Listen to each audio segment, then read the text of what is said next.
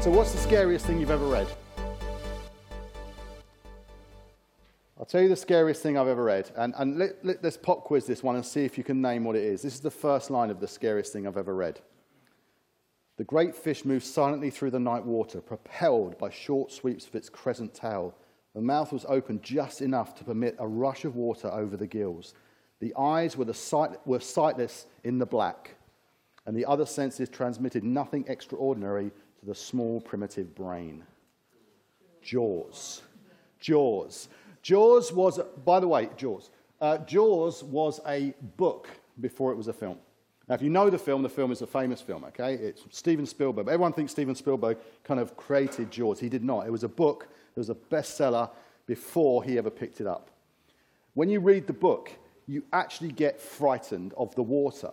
So before the film hit, and I don't know if you were around in this era. Obviously, I'm in my 30s, so I'm a lot older than that. But I remember the film coming out, going and seeing it, and from then on, evermore, and still today, I am scared of deep, dark water in the sea. That film, did it. But the book had already done it to many. They said that people swimming reduced massively in the sea once the book of Jaws came out, because it was just brilliantly written. And as you're reading the book, you're kind of getting all twitchy and nervous. That was the scariest thing I've ever read, till Hebrews came along. And now the scariest thing I've ever read is Hebrews. I don't mean the scariest thing I've ever read, but it's when you really take Hebrews on, it is a really quite concerning letter, because as Aaron said at the beginning, I don't know if you remember when we kicked this off, he said, look, if you're not going to get challenged or even disturbed by some of Hebrews, then you're probably not reading it right. It asks some very tough questions.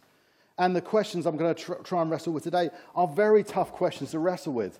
I was having all of yesterday trying to sort of get my head around where do we really stand here, because there's so many opinions and so many views on the scripture I'm going to look at. There's 20 preachers in this chunk of scripture, and all of them are probably full of controversy. It's so great when you're doing this to see a bunch of LST students turn up. It's really reassuring. Okay, this is going to be a theology challenge. But I want to so I think I'm going to take on three topics from this chunk of scripture. We're going to read the scripture in full. We think it's really good that we hear the word in full in this church, not just snippets that fit a theme. So I'm going to read all the way in a moment from 5:11 to the end of 6, which is 20 verses. And I just want us to sort of wrestle with it a bit. And I'm sure some of the things I'm going to share, some of you may not agree with. Well, they're not keeping you entertained, Benny. Benny's watching a YouTube clip from some other preacher. So I'm going to make a spectacle of you now. I love you, Benny. Right. Okay. So if you've got your Bibles, want to turn to Hebrews 5, get yourself to verse 11. We're going to read right through 6.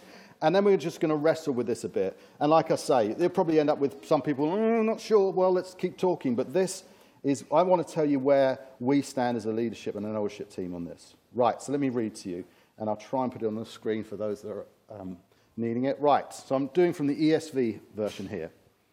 About this we have much to say, and it's hard to explain since you have become dull of hearing. For though by this time you ought to be teachers, you need someone to teach you again the basic principles of the oracles of God. You need milk, not solid food. For everyone who lives on milk is unskilled in the word of righteousness, since he is a child. But solid food is for the mature, for those who have their powers of discernment trained by constant practice to distinguish good from evil. Going to 6 here. Therefore, let us leave the elementary doctrine of Christ and go on to maturity, not laying a foundation of repentance from dead works and of faith towards God and of instructions about washing, the laying on of hands, the resurrection of the dead, and eternal judgment. And this we will do if God permits.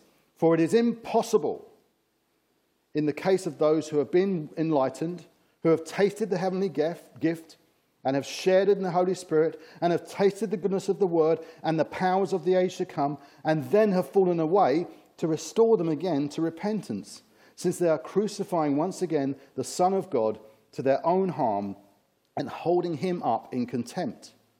For land that has drunk the rain that often falls on it, and produces a crop useful to those for whose sake it is cultivated, receives a blessing from God.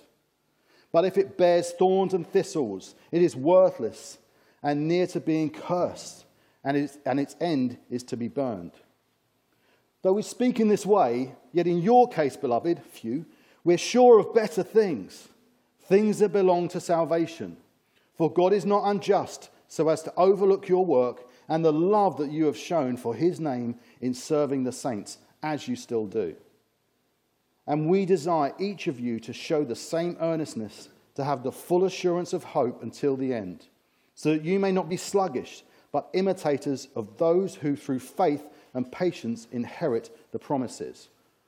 For when God made a promise to Abraham, since he had no one greater by whom to swear, he swore by himself, saying, surely I will bless you and multiply you. And thus Abraham, having patiently waited, obtained the promise. For people swear by something greater than themselves, and in all their disputes an oath is final for confirmation. So, when God desired to show more convincingly to the heirs of the promise the unchangeable character of his purpose, he guaranteed it with an oath, so that by two unchangeable things in which it is impossible for God to lie, we who have fled for refuge might have strong encouragement to hold fast to the hope set before us. We have this as a sure and steadfast anchor of the soul, a hope that enters into the inner place behind the curtain, where Jesus has gone as a forerunner on our behalf, having become a high priest forever after the order of Melchizedek. Right, okay. There's 20 preachers in there at least. I'm probably not exaggerating at all. But like I said, there's a few particular bombshells maybe that I want to pick up on. And so I've done the most tenuously cheesy, pointless link. I'm going to use 3 ups. I'm going to talk about grow up, I'm going to talk about wake up, and I'll talk about pull up. And the up is there for no other purpose except later on you'll think, what was he talking about? Something to do with up, and hopefully it will come back to you. Let's talk about grow up. So I'm using 5:11 to 6:3 here. Now, this has in itself caused a lot of consternation, this scripture. It's one which is partly quite obvious, like would we not all want to mature? Do we not all want to mature? Do we not want to go on from milk to solid food? But it's not an easy read because, in essence, it's saying you need to grow in your understanding of the basics and know the word. And certainly, if you've been a Christian for a while, you would have grasped what they would say, these are the first principles. And the question then you have to ask is, well, have I really grasped them? Have I really grasped them? This is just the fundamentals. And yet the fact that we are still wrestling with some of this stuff challenges, do we really get even the fundamentals of our faith, or have we made something that is digestible, just like milk? Or do we take on something that is hard to digest, like solid food? It's the question it's asking us. Are we trying to make this palatable? Or are we willing to take it on as it reads? Because it reads really tough. This might even hurt a bit.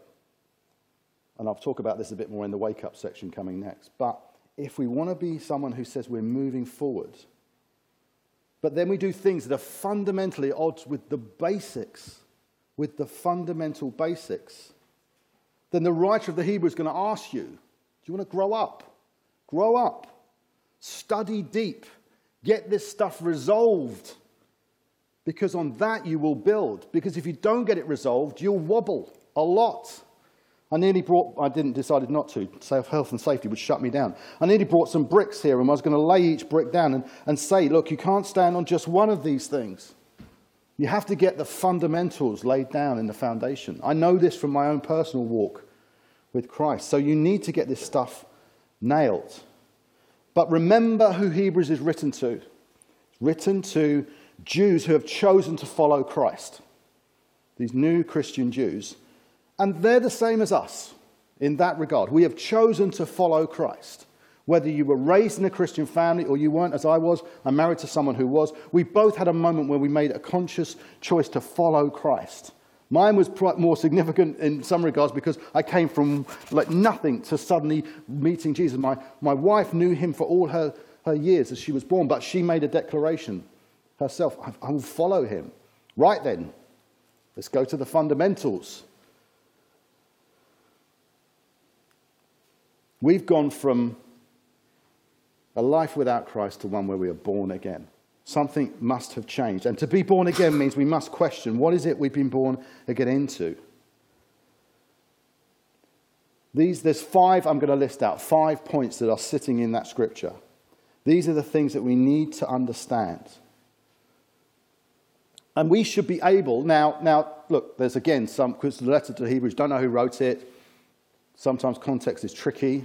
Is he talking to people who are like a special group who should be teachers? Or is he talking to everyone who should be mature in the faith? I don't think that really matters very much. If you're someone who's been a Christian for many years, you should understand this stuff and be able to teach it to someone else. And if not, then we have to kind of say, well, let me push in harder. Let's not take this as a moment of condemnation. I don't really know. A moment of conviction. I should really try and pursue this stuff till I get my head around it. It's important. Because especially in today's society and the culture we live in, we just question everything. And we say, no, I've got my opinion and it trumps yours.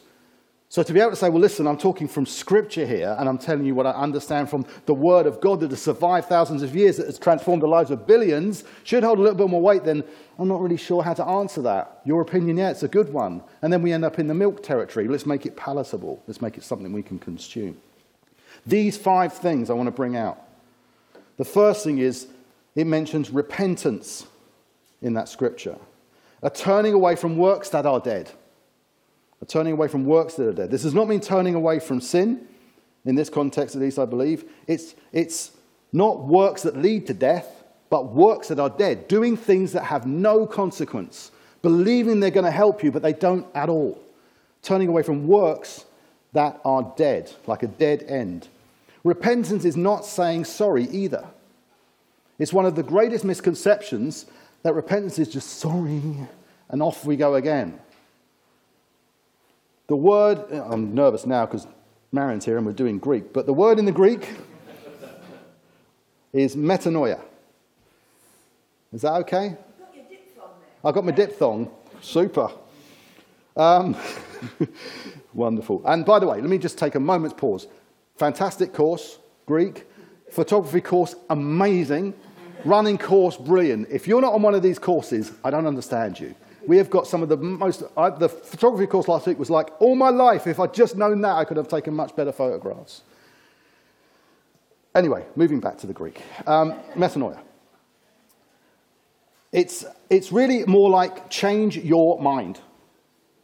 Not just sorry, but I'm going to change my viewpoint. Phil Moore puts it in his book about this, a willingness to embrace God's new way of thinking. So I think this way, I repent of this way, and I choose another way to think. Not sorry, but no, sorry, and then turning. That's the first basic. We turn away from our old way of thinking. Now, this for us may be the removal of self-reliance. These types of things. The things that I believed before I knew Christ, or as I get to know Christ. I'm not the answer to my problems. He is.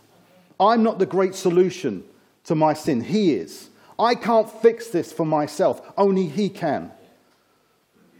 So we renounce old methods. We don't rely on Jesus and then something else. This was the issue with the Jewish Christians. They were going back to Jesus plus. And we think, oh, that's a silly thing. Well, I know I do it too. I confess to you, my faith is sometimes Jesus plus some stuff that I need to figure out and work out for myself. I wrestle the steering wheel from Him sometimes and say, I love you, but I really need to steer this section of my life. There is no Jesus plus. There is just Jesus. This next one is faith. Whoops.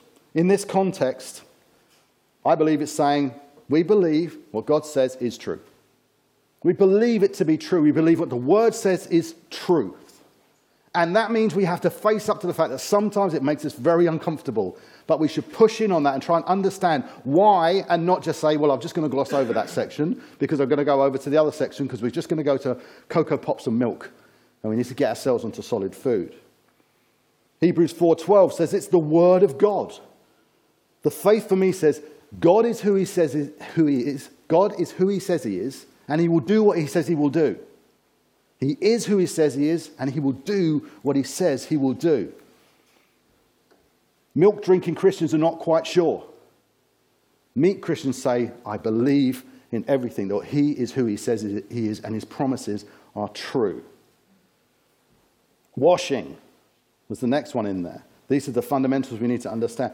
I'll keep this one short. This is a reminder we are baptized into Christ and his blood washes us clean of our sin and nothing else can do it. Nothing else will supplement it. Only his blood will wash us clean of our sin. There's nothing to be added. In this case, they were going back to some of the ceremonial washing, which of course was another way to wash off sin. There is no way to wash off sin except through the blood of Christ. The blood of Christ is superior, and it cleanses us completely. The laying on of hands, very conscious at that moment, thinking, COVID, do I put my hand on Ruth's back? And I thought, you know what? I'm going to do it because I know I'm green. I did a negative COVID test. That's kind of a secondary part. But we're praying because Jews would have known this. This was not a new practice to them. Laying on of hands, anointing of people into ministry was a standard thing. The impartation of the Holy Spirit, we're calling to anoint them as they lead. It's not just it's nice to put your hand on someone's shoulder. Better not do it because of COVID. And I appreciate that. I took a risk, and some of you may disagree with it. I want to be able to do what the Bible says. And I believe, just prayed in faith for that moment. I've tested negative. I'm green. She's green. I'm going to put my hand on her back. Hallelujah. Resurrection from the dead and eternal judgment. Basic Christianity is that Jesus rose from the dead, and we will too. And there is eternal judgment, and there is a heaven and a hell. This is where we go all milky, because it's hard to grasp the fact that the word says, nope, there is eternal judgment, and everyone will be judged. And we want that to not be true. We want there to be ways around that. And that causes a weak Christianity in us, a weak evangelism, because we think, maybe they'll get in, I don't really know. Maybe I hope that at the end of their lives they might say something about Jesus, and maybe that'll be enough. And of course, we're just playing the odds, because it's too hard to face up to the fact that this tells us there will be eternal judgment for everyone. We can't make that one palatable. It has to stir us on to be the ones that desire to share the gospel then, not say I need to make that one that I can digest. I originally called this section like grow down and then grow up, because what the writer, I believe, is saying is grip the fundamentals and the foundations of your faith, or you're going to get stuck in preschool. John Piper puts it, he says, look, you don't lay foundations and then dig them up and relay them the next day. You want them to stay fundamentally solid in the ground. So you have to plant them well, which means sometimes we have to say, well, I don't think I've planted particularly well here. I'm going to plant this properly, so I'm building on this. And this morning as I woke up at 5 o'clock, why, Lord? Why 5 o'clock did you wake me up? I had this kind of overwhelming, don't know why. Imagine, I felt God say, look, say this to me. Imagine we're in a room full of geography students, and they've been studying geography for years. And we say to them, okay, you know continents and countries. They go, yes, I will forget them. Don't need them anymore. Let's move on to other parts of geography. No, this is fundamental stuff. You don't abandon and walk away from the foundations of geography because you've moved on to something else. It's very important that we understand that we are called to put these things in place and then build on them. But the question is, as a geography teacher, you don't know continents and countries? Hang on, how long have you been around us in this geography lesson to not understand some of the fundamentals? And I'm with you here, guys, so if you feel this is harsh, I'm thinking, do I really understand, or have I really wrestled enough with some of the fundamentals? Not because I'm going to abandon them, because that's sometimes you misread that scripture. I'm going to leave them as in I'm going to build up from here. I'm not going to keep going back to countries and continents. I'm going to move on to more sophisticated subjects. I'm going to go deeper on this because I've got this stuff nailed. If we're not sure on these things, if we're uncertain, there are amazing people in this church who can help us walk through this together. One of the things I've learned, at least in recent years of spending time with a couple of individuals, is just wrestling is good. Saying I'm not sure is good. Saying it's too hard, I'm going to leave it, is not good. Sometimes you make the wrong decision, but if you keep wrestling, you'll get there. Number 2. Wow. Told you it's 20 preachers in one. Wake up. Hebrews 6, 4-7, there on the screen. Now, this is probably one of the most hotly debated pieces of scripture around, maybe up the top there. It is, I'm going to explore some of it, but I'm definitely not going to cover every nuance of it today. I'm going to give you our church's position, my position, hopefully our church's position, or me and Aaron will be having a chat. And if you want to debate this with us, feel free. But I guarantee if we were to have a discussion about it, nothing you will say will not have been argued around this piece of scripture. This has been argued and talked about for many years. I just have to say where we stand. First, just let's go for it is impossible. Again, solid food eaters, let's say no, it means it's impossible. Doesn't mean it's hard, unlikely, means it's impossible. We already don't like that. I'm sure we're struggling with that when you read what's coming after it. It means it cannot happen, not possible. Then we need to figure out, well, who we're talking about. We're talking about people who have experienced these things, and another 5 for you. They have been enlightened. They have seen a great light. They have been in darkness and they have seen a light. Okay? They have tasted of the heavenly gift. They've had powerful experiences in this life of what heaven will be like. They have shared in the Holy Spirit. This is interesting. It only appears in Hebrews. It's a difficult expression when you actually look at it a bit closer. What does it really mean to share in the Holy Spirit? I believe this is actually to have participated in works with him. To have done things where the Holy Spirit has come alongside and we have participated, been used by actively. They have tasted of the good word. They know the word of God, experienced its power, and they know it's beautiful. The good word. The powers of the age to come. They have experienced something of supernatural power in this life. Now, if you were to tick off that list, there's again a 5. Then frankly, get up here and I'll sit down. But this is not the point of the letter. The question here that often gets heated is based on what follows. It's the falling away and the difference between true believers or false believers. Is that what this is about? Is this about fake believers? I don't think that's the point either. Let's just step out for a moment and try and consider this. What do we believe a true Christian is? It's not someone who simply takes a free ticket to heaven. I've been in enough of those situations over my Christian walk now to see people shoot their hand up at a big event where such a ticket offer is made. Go, yes, I'll take it. And then nothing happens afterwards. This to me says they have not been saved. They have not been saved. They have not experienced these things. They have responded in a moment of euphoria. And let's just face facts. It happens. It happens that we respond on the night, but actually nothing really happens. Whether they weren't prayed for or they didn't know what went on, it happens. I can think of someone very close to us who we were so excited when he responded, and then nothing happened. Jesus invites us, yes, if the ticket analogy helps, it's fine to have that as a principle that you'd like to hold on to. That's okay, but we have to look at the ticket first. Look at the price in the corner. Written in his blood is my life. That ticket cost my life. And if that ticket costs his life, then I need to respond much more than, cheers, mate, I might follow through. I might take the journey that you've just offered me the ticket for. If it costs you your life, and I accept it for what it is, then I will walk with you. It's the beginning of a journey. Jesus offers a superior life. Scripture says we go on being saved. We're not saved in a moment and then nothing happens. We go on being saved. Romans talks about being transformed. There are things that happen in this journey of transformation that is about the saving life is not a moment and then a pause and then heaven. There is a journey that happens afterwards. And that needs to be transformative when we receive Jesus. I don't believe this is about losing your salvation. Asking Christians the question they don't want to be asked is a shock in our walk sometimes. I think this is about saying, wake up, guys. Remember, if you followed this path and experienced these things, you can't possibly now go back down the road and try the other things. That's not possible if you've truly experienced this stuff.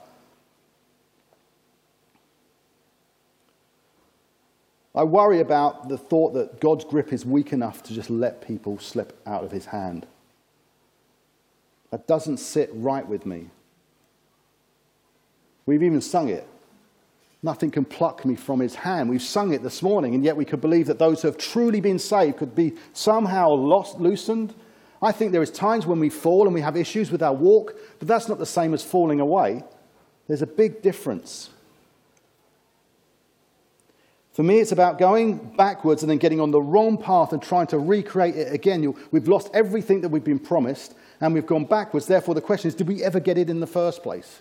Did we really understand what it is? Were we truly saved in the first place? Because people experience lots of these things, but can not be saved. Being spiritual and religious and around church does not make us saved. Pharisees did that a lot. Judas did that a lot. It's the submission to Christ. It's the submission that he is who he says he is, my Lord and my Saviour. And the Pharisees and Judas never submitted to that fully. They were around, they understood. Judas definitely must have understood enough, but he did not submit to Christ for who he was. It's not about being the perfect Christian either. Look at Judas and Peter. Peter's not a perfect Christian. Walking with Christ, then denies him, literally denies him because he's frightened. Is he then, that's it? You mustn't know. Peter knew Jesus was who he said he was, and he wanted the path back to him. He wanted him back. He never lost his grip or his desire to hold on to Jesus, even though he had issues. So even if you're struggling, it's knowing that he is the only way and coming back to him. We can ask for forgiveness because Christ is full of grace and mercy, as is the Father. Hebrews is a bit of a bombshell to us, Hebrews 6. It's to shock us out of the lukewarm, lethargic, mix and match kind of approach to our Christian faith. I've had seasons like that. I've had seasons where I look at those 5 things and think, I've experienced all that, Andy. Why are you where you are? Does that mean I've lost my faith? I've lost my salvation? No. I know the route back. I know to hold on to him. But if I start to recreate the things of my past, I will not find my way back.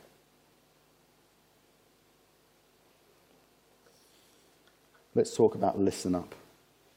And then we're going to respond in a time of prayer. Sorry, pull up. Wasn't listen up, pull up. Hebrews 6, 13 to 20. You'll be pleased to hear. This is a confetti bomb. It's like a boo, ah. It starts off with the line before earlier on, which says about, not for you guys. Because it feels like the writer of the letter has kind of said, hang on a second, I've laid it on with a trowel here. They've kind of pushed it right forward. I'm going to have to just ease back a little bit and say, listen, just to reassure you. And I feel like probably you feel like that too. I feel a bit like that when I'm reading. It's like, just to reassure you, God is good. Jesus is who he says he is. You have a steadfast anchor. You have salvation if you hold on and hold fast. Don't panic, don't worry. But this is to shock some of us who are kind of going backwards, going into old ways. Verse 10, it says at the beginning, though we speak in this way, yet in your case, beloved, we feel sure of better things. So though I've spoken in this way, I feel sure, beloved, of better things for us. Amen? Even though I've spoken in this way today, it's probably like, oh, word. I'm sure of better things for us. There are warnings all over Hebrews They are stark and they are shock-like. Some of them would say, I'm not going to go down that direction. Rather than thinking, well, maybe I will. Lots of challenging things here. We still need to grasp this section, though, even though it's a gentler section of the letter. I want us to walk away at least with these verses ringing in our heads. We have this as a sure and steadfast anchor of the soul, a hope that enters into the inner place behind the curtain, where Jesus has gone as a forerunner on our behalf, having become a high priest forever after the order of Melchizedek. I'm not going to do Melchizedek. Is it Yost next? Yeah. It's all yours, Yost. Right. But for me, we're going to link back to where we started with the fundamentals. With the fundamentals. Our faith is we believe what God says is true. We believe when he makes a promise, he follows it through without question. Because if we're digging that up, we're going to struggle with the foundation of this. This section of Scripture reminds us God made a promise to Abraham that he'd have a son. Barren wife, no chance. No, you will have a son. Abraham waits 15 years. Then he has a son and Isaac and all the nations and everything that comes after that. Watch our stuff on Exodus if you want more on that. That scripture is to, remember, we're talking to Hebrews here, to Jews, sorry. Hebrews is to Jews, so that they know that. They say, look, that was God's promise. And 15 years later he fulfills it. There is an even greater promise than that one. A superior promise. God promised to send a Saviour. God promised to send someone who would come and save us from our sin and welcome us into eternal life, who would wash away our iniquities, who would be pierced for our transgressions. And he makes good on that promise. God cannot lie. Jesus is the promise, the ultimate promise. That we need to hold fast to that hope, that there's an anchor that sits inside heaven. So, even when we rehearsed it today, we sung, my anchor holds within the grave, whatever that means. My anchor, because we sing that. And it's like, what does it actually mean? And I said to Jane this morning, she's away babysitting for her nephew and nieces. And she said, good, I've never known what that one means. I sing it because it's like a rousing part of the song. But what does it actually mean? Someone pointed out for me something, and it was a bit of an aha moment. And it kind of was this about, I'll come back to the anchor beyond the veil. Did I say grave before? Veil. Anchors on the side of a ship, like that one there on the left, look nice. They're doing absolutely nothing. At this point, they are non-functioning, useless. It is a piece of metal attached to a ship that is not doing anything. An anchor is only doing what it's designed to do when it's out of sight, when it goes down into the bed of the sea and takes the firmest of grips and holds on tight. And what's attached to it does not see it anymore. It is now way, and obviously the more extreme cases, that is a genuine picture there of an anchor way down in the sea. So go with me here. Close your eyes if it helps. Picture an unbreakable chain in your hands. Literally, visualize you're gripping a chain, and that chain is made of something you just know to be unbreakable. The other end of the anchor, holding the anchor, is Jesus. And he takes that anchor into heaven, and he rams it into the ground so hard that it can never be removed. This is your destiny. This is where I've called you to. Hold on, because this isn't coming out. Now, we can't see inside of heaven. Again, read Exodus and find out about the stories of that. The veil, we can't see into heaven. There was a veil that they would go into, the Holy of Holies. The high priest would go in and offer sacrifices for sin. Jesus goes in and is there, inside the Holies of Holies, and the anchor is in the ground. And he says, hold on. Hold on. This anchor is not coming out. That chain won't break. This isn't coming out. Storms are going to come. Times of testing will come. And storms will come. But this isn't moving, and that's not breaking. So there's only one thing you have to do. Hold on. Hold on. And if you slip and you lose your grip, grab hold again. That's not breaking. This isn't moving. So we can go through times of life when we get severely tested and our faith gets severely rocked. I remember losing my dad and Jane's mum in a very short space of time. Of course, our faith was rocked. I can't say at that point I was ready to sing happy songs, but I knew I had to hold on. There's a lot more to that than that, as you can obviously imagine, to that anchor beyond the veil. Ship's anchors go down, our anchor goes up. Sometimes we need to pull up. When the world has kind of come over us and situations are pulling us down, we need to pull up. Because that's not moving and this ain't breaking.